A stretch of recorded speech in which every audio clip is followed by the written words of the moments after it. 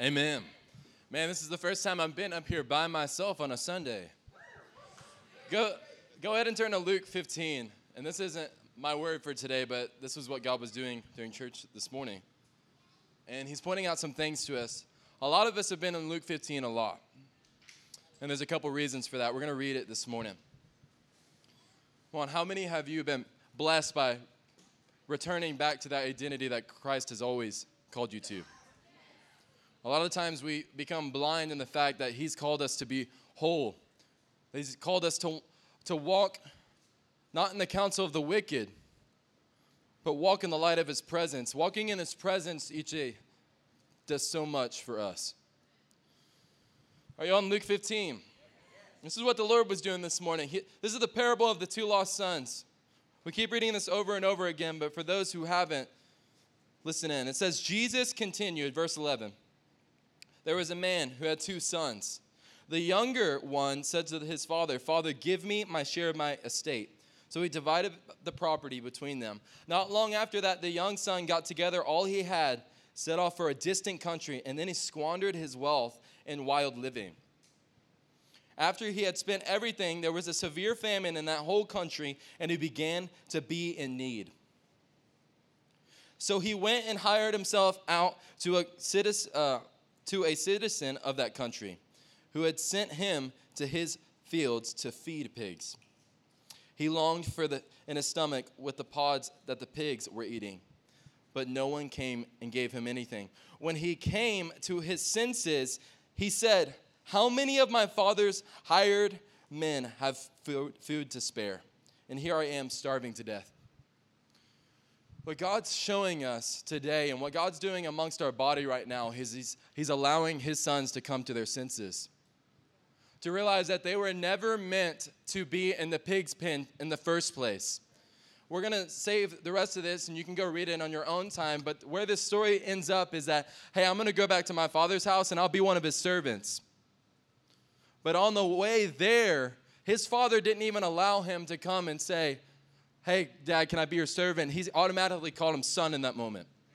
Because his son dropped everything that he had and realized that he was hungry and starving. And what was the thing that brought him back? He knew that even his father's servants had food for him. But who was it that really met him? It was his father. And what did he do? He gave them a ring. He gave him a ring and a robe. He killed the fattened calf and he threw a celebration. And then we see the second son. He's jealous. Because the entire time he's been wanting a goat from his dad, whenever he probably could have just asked his father for it. That was what the father's response was. It's like, "Son, you've been with me all this time. Right now we're celebrating your son, or your brother." How many times have we worked to get our father's attention whenever his attention's on us the entire time? And this is what we're going to talk about this morning. So the message that the Lord wants to give today, it's called Fruit Not Worth Eating. Hebrews 13, 7 through 8 says this: Jesus Christ is the same yesterday and today and forever. Isn't that important to know? He was the same in the beginning, and he stands the same in the end. It's a beautiful thing, because that means his judgments are the same. And that means that Jesus Christ, whenever he sees you, he thinks the same way about you, regardless of whatever place you are at in that moment. And what I mean by that is that he has right judgment. Whenever we're wicked and we are in our ways, he is not going to swing the emotional pendulum on us. Isn't it beautiful to know that there's a God that can give right judgment? That even in our wickedness and stupidity, though we deserve to die, Jesus paid the due penalty so that we might have life, so that we might be redeemed to the Father. Come on, how many times do we forget the gospel? Let's turn to John 9 this morning.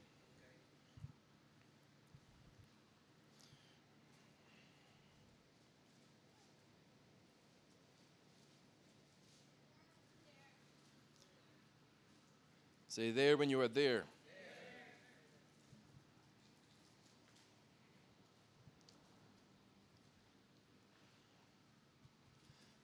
Man, Y'all ready for a good word this morning? It's because the word is always good. That's where we're at right now. It's the word of God. That's all I got. All right, John 9, verse 1. It says, as he went along, he saw a man blind from birth. This is Jesus. Neither this man, I'm sorry. My notes are wrong. I'm going to turn to John 9 with y'all and read it. You guys there? I think it skipped to verse 3. All right. It says, as he went along, he saw a man blind from birth. His disciples asked him, Rabbi, who sinned, this man or his parents, that he was born blind? Come on, how many times have we seen somebody blind and we say, I wonder what that dude did to be that way? I wonder what the heck he did in order to be blind since birth. Or better yet, the disciples were like, dude, what did his parents do? Let's keep reading. Jesus' response is, neither this man nor his parents sinned, said Jesus. But this happened so that the work of God might be displayed in his life. As long as it is day, we must do the work of him who sent me. Night is coming when no one can work. While I am in the world, I am the light of the world. And what does he call you? The light of the world. It's a beautiful thing that when you begin to hang around your dad, after a while you become just like him. In all the good ways. In a time where we as a church are speaking about our position in Christ, it has really challenged us to consider what that means for our condition. So our position in Christ, what does it mean for our condition in Christ? Our knee-jerk response is one similar to the disciples. At least it was for me. When I read this, I was like, dang, that's me. Whose fault is it that this man is like this? Whenever we see spiritual blindness, actual blindness, any infirmities, we go and blame something else, which was an evidence that human effort, it's an evidence in me, it's an evidence in everyone, that human effort or our earthly perspective will always be able to point out the obvious, but will never be able to produce a solution for the blind man. We'll always be able to see the problem, but we'll never be able to present the answer, because the scripture talks about if you think like the world thinks, you won't be able to see by the Spirit. And he's always required his sons and daughters to see by the Spirit. So what I'm trying to point out to you this morning is that Jesus' response in this moment was right. It's because I want God's work to be completed in him. And so whenever we see somebody spiritually blind, we don't become anxious and throw a bunch of random answers to it. We say, come and look at the Father who can clear your blindness. This has to be our response. And though the disciples' response might have been wrong in that moment, what was Jesus simply did? He just corrected them, and it was okay. It's okay for God to correct you. It's actually like oil upon our head. It's a beautiful thing. Romans 8:12. 17.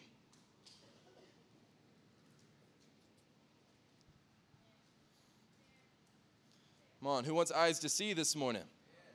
All blindness be healed in the name of Jesus. Y'all, in Romans 8:12 through 17. It says, therefore, brothers and sisters, don't you love how familial the kingdom of God is? We have an obligation. Who wants to know their obligation?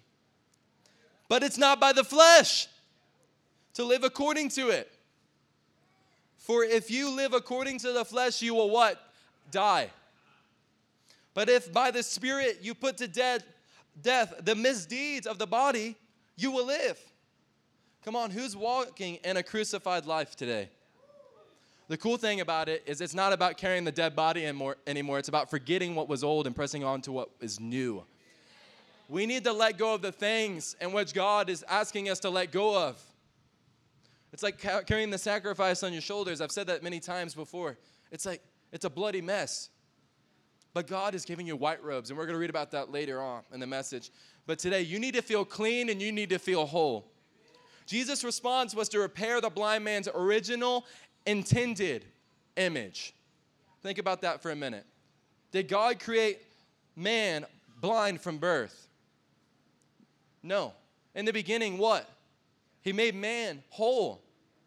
Like in Genesis, taking earth and taking some of himself. So in this story, he goes on to heal the blind man by spitting in the mud and making eyeballs and putting it in that dude's face. It says, wholeness is the intended image of God. And Jesus sacrificed to the farthest extent and effort to know that there is a way back to God's ordained image for you. That's what Jesus paid for. A way back to that place.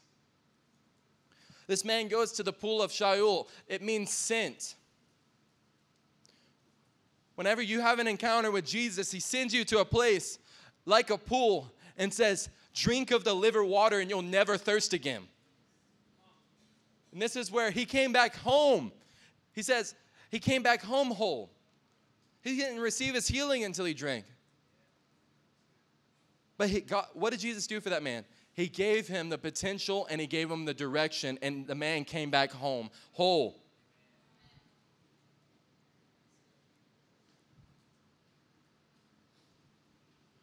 And rather than you laying here blind for the rest of your life, like this man, today it's time to see that the man that you can cure your blindness.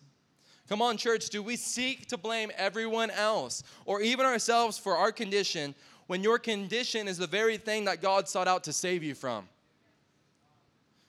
So that the works of God might be displayed in him, John 9 says.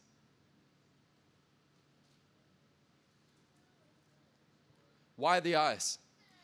Because if you can begin to see rightly about him, then you'll be able to see rightly about yourself. And whenever you look into the perfect mirror, which is the Word, you won't just see your condition, but you'll see the one who stands with you. We can't measure up to it, but in him we can. When you look into the mirror, if you see ugly old self, you need to look at the beautiful one who stands with you and makes you beautiful. You're not alone, church. Are you ready to see rightly this morning? Today's message, like I said before, is titled, Fruit Not Worth Eating. And there's a ton of fruit that's not worth eating, and it's making some of us sick. Let's turn to Genesis 1. And I'm going to show you that God is the same yesterday, today, and forever.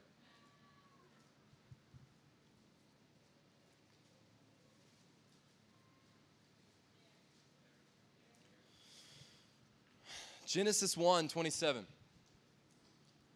You guys there? So God created mankind in his what? Own image. In the image of God, he created them. Male and female, he created them. When was this? The beginning. God blessed them and said to them, be fruitful and increase in number, fill the earth and subdue it, rule over the fish in the sea and the birds in the sky, and over every living creature that moves on the ground. Then God said, I give you every seed-bearing plant on the face of the whole earth, and every tree that has fruit with it, with seed in it. They will be your food. And to all the beasts of the earth and all the birds in the sky and all the creatures that move along the ground, everything that has breath of life in it, I give every green plant for food. And it was so. Check this out, 31. God saw all that he had made, and he said it was very good. From the start, we were made into his image. From the beginning, it was good. You know what it says? Here in Genesis 2:1-3, thus the heavens and the earth were completed in all the vast array. By the seventh day, God had finished the work he had been doing. So on the seventh day, he what? He rested from all his work. Then God blessed the seventh day and made it holy, because on it he rested from all work of creating that he had done. Isn't it a beautiful thing that God can just make something holy? God did not see creation complete until you were there. That's what Genesis 2 is saying. After mankind entered into creation, what did God enter into? Rest. Come on, who needs some rest in this place? Rest is found standing within the presence of your Maker.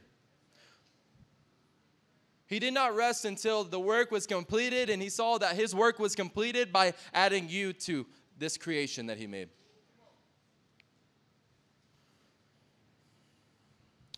Later, we see Adam was given a helper, Eve, to help him fulfill the very task in which Adam could not fulfill on his own. Come on, married men. Who loves their Easers or their Eves in this place? Much like this, men who can relate. Much like this, we have to come to the revelation that apart from the original established covenant with Yahweh, we can do nothing apart from him. Adam couldn't do it. He couldn't be fruitful and multiply until Eve came around the corner. And then whenever he did, he said, Lord, what you told me makes sense. And whenever we begin to read the word and we're in covenant with Yahweh, God, then things begin to make sense. You know when it doesn't make sense is when you don't have a partner to do it. But Jesus said it clearly, I leave you with an advocate, the Holy Spirit, the helper, so that you might fulfill what? The great commission in which I called you to. My goal for us this morning is to enter into that rest that God is intended to take part, that we are intended to take part in. That's the goal. Rest. Wholeness. Making all other lies disappear so that you actually can see him rightly and see yourself rightly so that you'll be able to move in the right direction. Are you ready for this morning? All right. Our message is starting in Genesis 3:1. After all that was talked about, here is Adam and Eve in the garden right now. I just want to give a shout out to Avery. Avery was with me on Friday night or Thursday night, one of these nights this week, and we were digging in the Word, and he helped me. How beautiful is when you have brothers that can help you. You know why he helped me? It's not just because Avery's awesome. It's because Avery's filled with the Spirit of God. All right, Genesis 3, verse 1. It says, now the serpent was more crafty than any of the wild animals the Lord God had made. He said to the woman, did God really say? Did God really say? You must not eat from any tree in the garden. When craftiness shows up in the garden, it's a voice that says, did God really say? Did God really tell you that? Did God really say that? Because if he can get you to reconsider your position in the covenant, it will leave you to believing all sorts of other things about yourself. It will. We'll see it right here, verse 2. The woman said to the serpent, we may eat the fruit from the trees in the garden, that's which God made to nourish mankind. But God did say, you must not eat from the fruit of the tree that is in the middle of the garden, and you must not touch it, or you will die. You will not surely die. Okay. So the serpent said to the woman, for God knows that when you eat of it, your eyes will be opened, and you will be like God, knowing good and evil. Wait. Let's remember this together. Is not mankind already like God in this moment? We were created from his image from the beginning. And what is the craftiness of a serpent says? He says, hey, and maybe then you could be like God. So some of the things that he was saying was true. Yeah, God said it from the beginning. If you eat it, you'll die. He got that right. But what did he not get right? By saying that if you eat it, you'll become like God. This caused Eve in this moment to forget her position that she was made in the image of God. So what was the serpent really proposing here? What is proposed is that there is even more to be known about God, and if you knew all, then you would truly become like him. Just know everything. And then maybe you'll be like him. Come on, church. How many times have we considered, if I just knew more, then I could finally find my way to his throne. I just need to know more. If I just knew more about him. If only I knew more, then maybe I could stand before him. The problem with that is that you spend your entire life trying to be perfect like God so that you can stand before a perfect God. But from the beginning, he called you his own image. If I can only have the knowledge and the wisdom, then it would qualify me to stand in perfect harmony with my Maker. So you spend your entire life looking to scriptures to find life, but life is found in him. The scriptures testify to him. But no, we must see to the fruit so that we know of good and evil. Verse 6. Let me just say this too. What did it really do? It unleashed curiosity in man to reconsider the things already been given, which leads to wandering from the original identity God has already weaved into you. It's a vain pursuit. It's a vain pursuit. Verse 6. When the woman saw that the fruit of the tree was good for food and pleasing to the eye and also desirable for what? Gaining wisdom. She took some of it and ate it. She also gave some to her husband who was with her, and he ate it. Then the eyes of both of them were opened, and they realized they were what? Naked. So they sewed fig leaves together and made coverings for themselves. It's insane that just a few verses ago, Eve considered rightly that if she ate the fruit, that she would die. She considered rightly. But with just a little bit of reconsidering of the covenant with Yahweh, her maker, led her to now believe that the thing that would kill her could become the very thing that saves her. The thing that would kill her, she thought would save her. Church, we cannot reconsider what God has already called good. It is a vain pursuit, and it is stealing your rest. You're not able to rest in the presence of God because you just feel ashamed all the time. This is what it leads to. Walking out of the original intended covering leads to man believing that they are now responsible for covering themselves. This is what I see in us this morning. In the beginning, there was always temptation within union with God that more knowledge can save us. From the beginning, there's temptation that in your union with God, that more knowledge of him is what's going to save you. It's a vain pursuit. This is the very origins of the religious spirit, by the way, which we've been talking about for the last few weeks.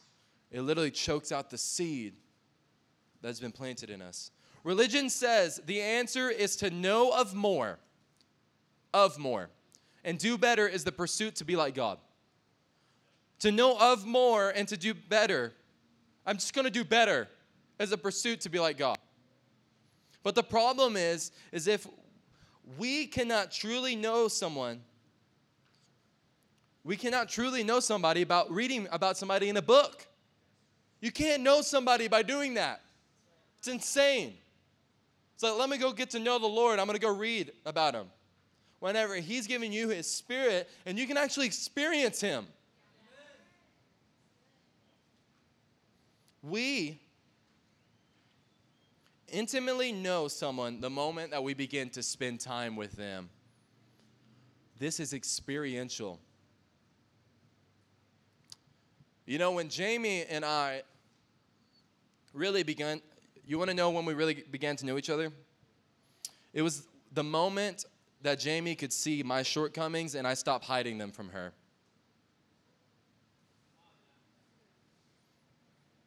And she was actually able to see my nakedness. The funny thing is because God grants that supernatural discernment in your wives and your helpers, how much more can God? You don't really have to, you can't hide. You can't hide. He sees it. So how weird is it that we try to hide? Jamie's response to my nakedness was not to turn her face from me, by the way. But in this context, as my good Ezer, she draws closer to me and says, "Let me help you, my beloved."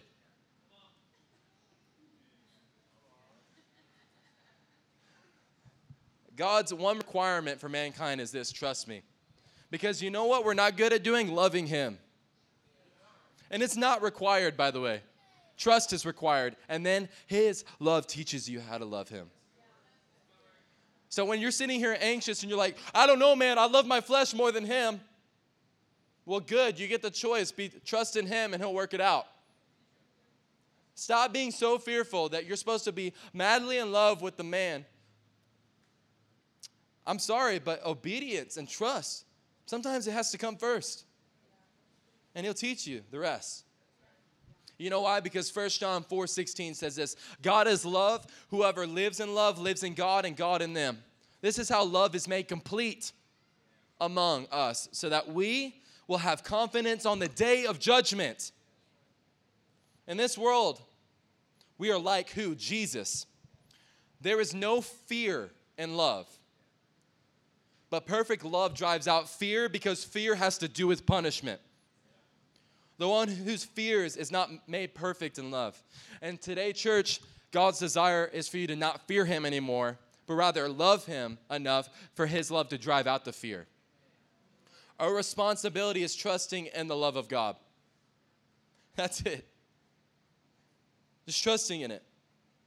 And when we do, he will send the serpent running. Come on, let's go to Genesis 3, verse 7. Let's continue to read.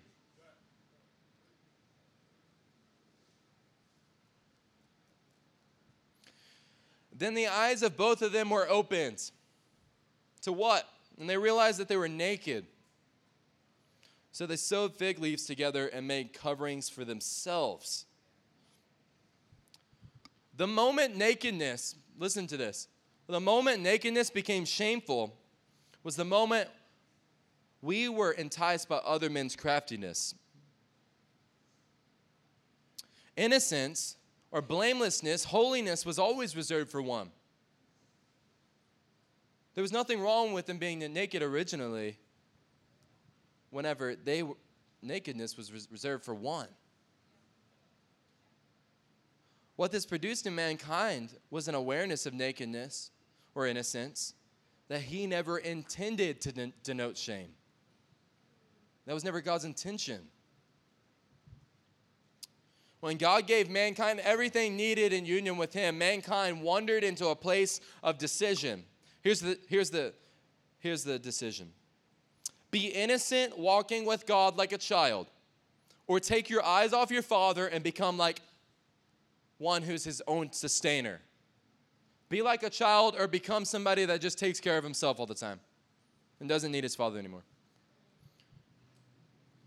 Let's go to Matthew 18 together.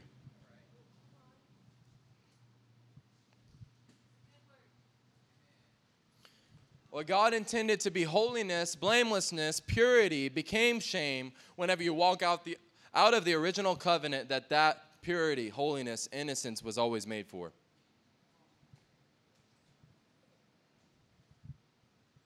Matthew 18, verse 1. Say there when you are there.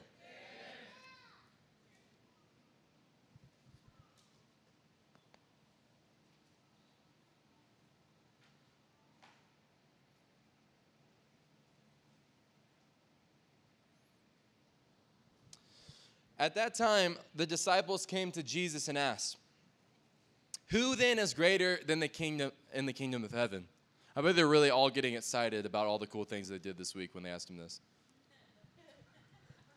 He called to a little child to him and placed the child among them. And he said, Truly, truly, I tell you, unless you change and become like a little children, you will never enter the kingdom of heaven.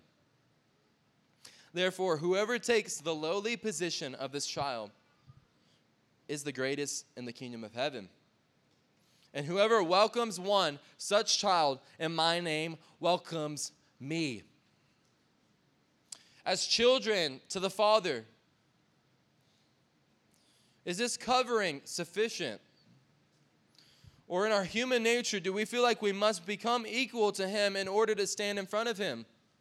Like I said before, I don't believe this was ever Eve's intention, but it shows that innocence without covering leads to deception. That's what it shows. That the innocence that God already required us to have, if it's not guarded by the Father, leads to deception, because somebody's going to come in this world, somebody's going to come tell you something that sounds good to the ears, and it's a trap.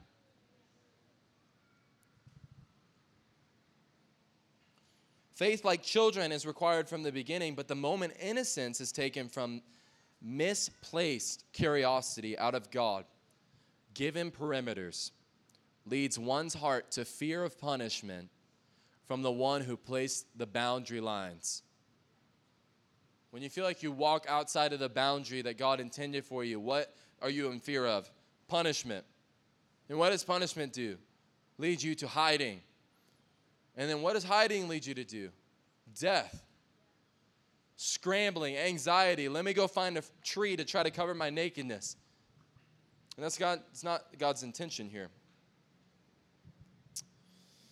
Psalm 16, 4-8 says, those who run after other gods will suffer more and more. It's a promise. If we're not running after him, we're running after ultimately other gods. And what will happen, we'll get bored with the first God that we came in encounter with. We'll throw it away and we'll go try to find something different. Keeps going here in verse 4. I will not pour out libations of blood to such gods or take up their names on my lips. Lord, you alone are my portion and my cup. You alone, you make my lot secure. The boundary lines have fallen for me in pleasant places. Surely I have a delightful inheritance. I will praise the Lord who counsels me. Even at night my heart instructs me. I keep my eyes always on what? The Lord. I keep my eyes on the Lord. With him, my right hand, I will not be shaken. You know what cures shaky hands? It's Lord. You know what clears feet that are afraid to move? It's the Lord. But what does our eyes have to do? Remain on him. Because if you do, like Proverbs 7 describes, you'll find a woman who wants to tell you everything you want to hear. And then ultimately you'll be ending up in a place called Sheol. Come on, the Lord has everything for you. Again, church, the moment nakedness became shameful was the moment we were enticed by other men's craftiness. The serpent said everything that Eve wanted to hear. Come on, if somebody came to you and told you everything that you wanted to hear, would you fall to it? Be honest with yourself. It only leads to death. The place God has planted you is good. And there's absolutely nothing else that you need to go searching for. Nothing. Just to be present before him allows him to perfect his love in you. Do you believe that? Philippians 1 verse 6 says, being confident of this. Who needs some confidence? That he who began a good work in you will carry it on to completion until the day of Christ Jesus. You know, it's cool. Like I said earlier, he's the Alpha and Omega. He knows the beginning and the end, and he actually is the beginning and the end. But you're not. Where you stand today is not your end. So stop being anxious about it. Be confident of this. He who began a good work in you will complete it. Let's move back to Genesis 3, verse 8.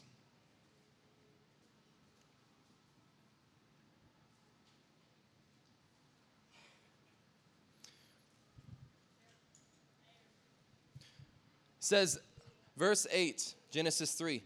Then the man and his wife heard the sound of the Lord God. And what was the response? Walking in the garden in the cool of the day, and they hid from the Lord God among the trees of the garden. We approach God's word in fear. That's true about everybody. We approach God's word in fear that we won't measure up to it, when it always meant to point you to the one who can make you measure up to him. If in the last 2 months you've approached God's word in fear, it's time today to put your eyes back on the one who made you in the beginning, who can make you to understand the word. Let me make something clear. The word is the standard. The word is everything. You know what Jesus calls himself, though? The living word. The moment the word becomes alive to you and in you is when you start walking with Jesus. The word is the standard. And you know what the word's good for, too? Is whenever you feel blind. It's a guide back to him. Some of you need to return back to your intended covering this morning. And stop believing the lie that you are required to cover your own shame. I see it all the time. Everybody's coming in here. Oh, God, I need to cover my shame this morning because I didn't get my word all week. So that whenever worship begins, maybe I don't feel so shameful anymore. Whenever he's been your covering all along. That's some of you. Others, it might look differently. Maybe it looks like just acting like everything's cool all the time, when it's not. You don't fake it till you make it. You don't. You walk to him, and he'll heal your heart in that moment. His perfect love casts out all fear. And fear has to do with punishment. If we could just get the fear out of you guys, then you would start walking to him excited to see his correction for you. You know what's a gift? The life and the breath in your lungs today. That shows you the mercy of God. Does he want the life and the breath that he's breathing to you be wasted on days of worrying? Worry does not add a single hour to your life. Church, we said all these things. We've seen all these things throughout Genesis, but the encouragement to you is that the story's not over yet. Our response to shame is to hide, and his response to shame is to cover. Let's read it in Genesis 3, verse 20. Our human response to shame is to hide, and his response to shame is to cover. Verse 20. Adam named his wife Eve because she would become the mother of all the living. Wow, what a name for somebody that just screwed up so much. That just screwed the entire world. What a name. The Lord God made garments of skin for Adam and his wife and clothed them.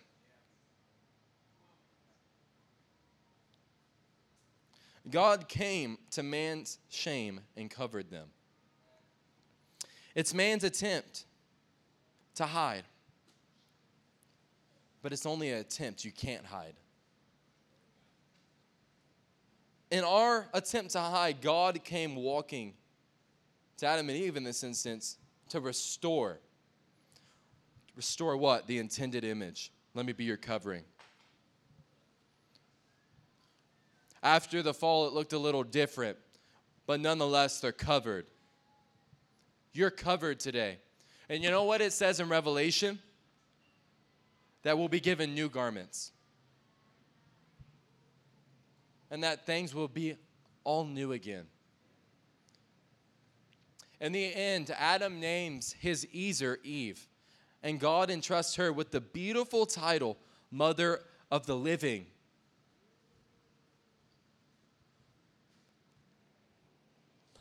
Let me remind you, no good thing can come outside of him who has formed you.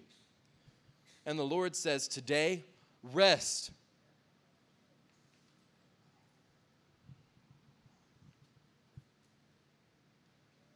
The Lord says today, rest. Chuck, the Lord says today, rest. Return to the intended image. Dylan TK, today the Lord says rest. Return to the intended image. Landon, the Lord says rest. Avery, the Lord says rest. Dylan Hutchinson, the Lord says rest because I've already clothed you. What is a more impactful message? Look at my nakedness. What if that was all you had? Look at my shame. Woe is me. Or look to the one who can cover my shame. Whenever you want to go evangelize, you probably don't do it most of the time because you feel ashamed. But you get to go testify that, look to the one who's covered my shame. Don't look at me. Be proud of what God's doing in your life. Man's attempt to cover their own shame led to hiding from God. Just wanted to make things right. And hiding, before they were hiding, they were just trying to be perfect. That's not the answer. He made a sacrifice that became their covering. It cost something. And ultimately, it cost him his son in order to purchase you. Was what Jesus did on the cross enough for you? Then like the son, you need to wake up this morning. You need to wake up this morning. You were not meant to eat the food of the pigs. You were meant to sit at the table with your Father. What's a better message? I'm naked and I'm shameful. You think that pleases the Lord? We do. We do think that. No, the message that needs to be written on our hearts is look at the one who's covered my shame. Look at the one who took me back. And counted all righteousness ours by the blood of the Lamb. Let's go to Psalms 103, verse 13. Let this word pierce you this morning. If this word, it's not because I'm preaching it, by the way. If this word is not moving your heart, it means that you're blind. And you need to return to the intended image that God's always required you to be in.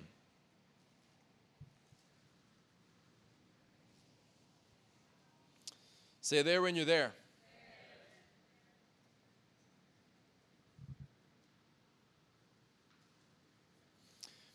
As a father has compassion on his children, so the Lord has compassion on those who fear him. For he knows how we are formed. He remembers that we are dust. The life of mortals is like grass. They flourish like a flower of the field.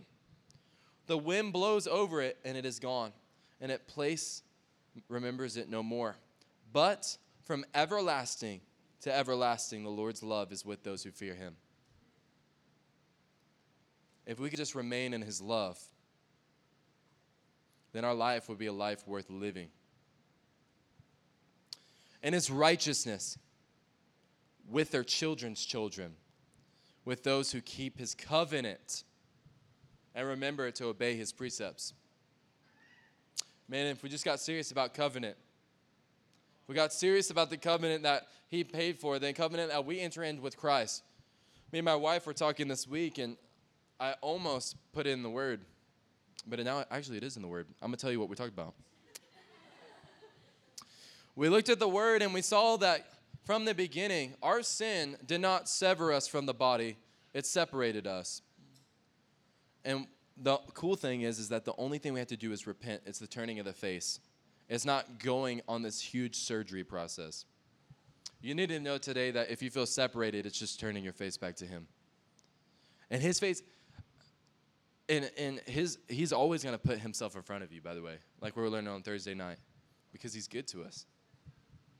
It's time to open up your eyes and trust in the love, even if you don't feel it right now.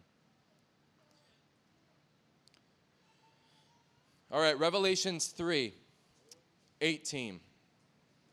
We're coming close to a close. Unless Jamie wants to come up here and start preaching. Next time. Come on, are y'all receiving something this morning?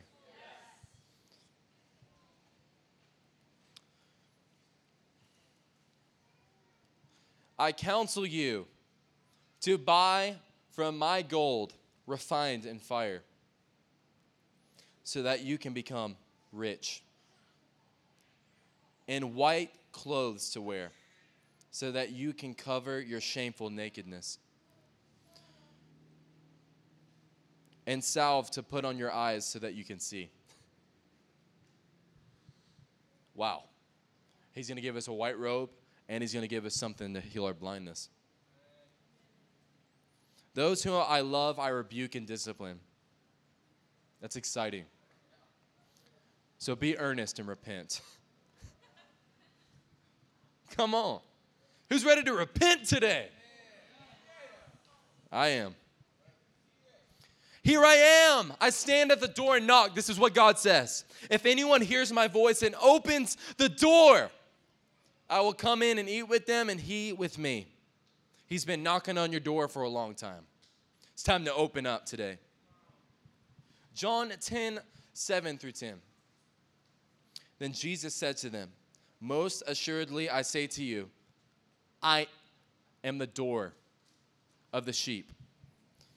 All who ever came before me are thieves and robbers, but the sheep did not hear them. I am the door. If anyone enters by me, he will be saved. There's only one way to salvation, that's Jesus. And he will go in and out and find pasture. The thief comes not, this thief does not come except to what? Steal, kill, and destroy. The same thing the serpent intended to do in the garden. I have come that you may have life. Come on, who needs life today? And that you may have it more abundantly. And this is where the message is coming to a close, because then I'm going to start preaching about how God gives you more and he gives you an abundance so that you can start living for others. But we're not going to talk about this today, because I need you to see rightly about him and about yourself so that you can see rightly about others. You ready to see rightly today? He's going to heal you of your blindness, and he's going to heal you of your shame. And then you'll be a man who's wearing clothes intended that he always intended to walk in. And he's going to be proud of them, by the way. And he'll be able to see the direction that Jesus is pointing him to. This is a life of the Christian, and this is a life that makes one impactful. It's not looking at your garbage every day. He's restoring you back to the intended image. Some of you today need to be released from shame that God always intended to cover. I believe that right now.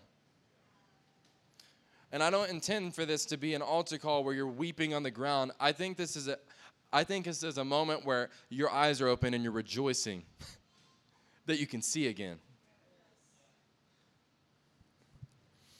You've been grasping for air when he's filled you with breath. Breath will enter your lungs the moment you realize that apart from him, you can do nothing, by the way. I remember this, I'll testify to that. When God called me to be a shepherd in his kingdom, I wasn't looking for it because I was grasping for air in the moment. And I was sitting in our bedroom with Jamie, and I'm like, I cannot do this, don't want to do this, I can never do it. You know why? Because I focused so much on my garbage rather than the original covenant he made with me. The moment that I realized that apart from him I could do nothing is when I became a good pastor. Because it was him doing it through me. Or maybe, if that applied to y'all, any of you yet, maybe some of you have eaten the fruit of let's us become like God by knowing all things. It's a vain pursuit. It'll make your brain hurt, your heart hurt, and your body hurt. I've experienced all that. Kason has too. We talk about it a lot. We're like, dude, I feel dead right now. It's like, yeah, probably because we're trying to be perfect all the time.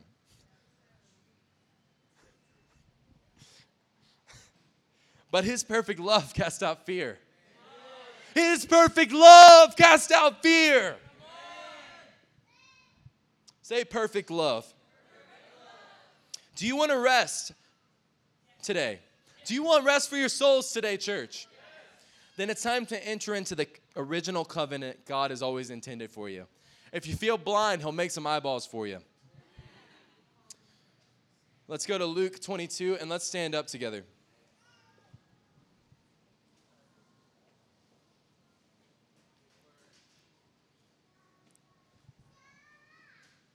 Because I think the Lord's awesome in response to those who repent. If you feel like this message was for you today and you need to repent of some things, come up to the front. We're going to pray as the church. If you need to be cured from shame, from blindness, if you feel naked at times, if you feel like you're running, just come up to the front. Or actually, let's just do this because a lot of people still have fear in them. Lift up your hands. This is for me. This is for me and it's for you. Lord, your word says that when one comes back into the sheep pen, heaven rejoices.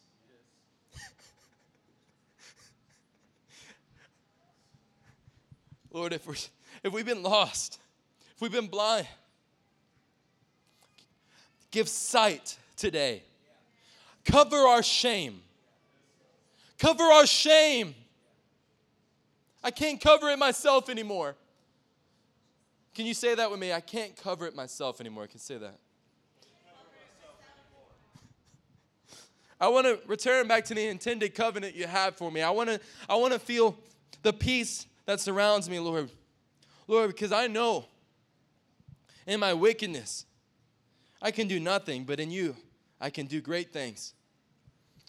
Lord God, give this church confidence today. Give this church confidence today, Lord, that they might glean on your face and see you again for the first time. Lord, like in the cool of the day, like Enoch. We just want to walk. We just want to walk. Lord God, to do what only you can do in the hearts of this church today. Lord, I'm asking that they go out in freedom and celebration, that their Father has covered their shame, and that they would never return to it like a dog returning to its vomit. We were made for more, Lord. Lord God, so we rejoice in the heavens today, Lord God, that you are good. Lord, in your perfect love cast out fear. We give thanks to you, Lord God. I'm asking that peace come back into marriages this week. Lord God, that right order would come back into those in their relationship, Lord God, that they would never be afraid again for just, I'm going to wake up and I'm going to screw it up bad today. Lord, let that be gone today. Lord God, when we look at each other as brothers, that we don't talk about carnal things, and it wouldn't be hard for each other to look in the eyes anymore, Lord God, but instead, we see you in them. So therefore, we look intently. Lord God, we give thanks. Lord, I thank you for this church. Lord, I thank you for your body of Christ. And we say, this is all yours. Amen. Good word, amen. Before we release you, Matthew chapter 5, verse 43 through 48 actually fits perfectly with this, in case you didn't know. For you have heard it said, love your neighbors and hate your enemy, but I tell you, love your enemies and pray for those who persecute you, that you might be sons. That you might be sons of your Father in heaven. In Hebrew, that's bar, that means like your Father. When you're like your Father, your son. He causes his sun to rise on the evil and on the good, and sends rain on the righteous and on the unrighteous. Come on. If you love those who love you, what reward are you getting? What reward is that? Are not even the tax collectors doing that? And if you greet only your brothers, what are you doing more than others? Do not even the pagans do that. So be perfect, therefore, as your heavenly Father is perfect. You say, how does that perfectly fit? That Greek word is teleos. It means in your mentality, in your maturity, in all that you are, be complete. That word, translated rightly, means be complete. in the way you see things, the way you feel about things, and the way that you act about them.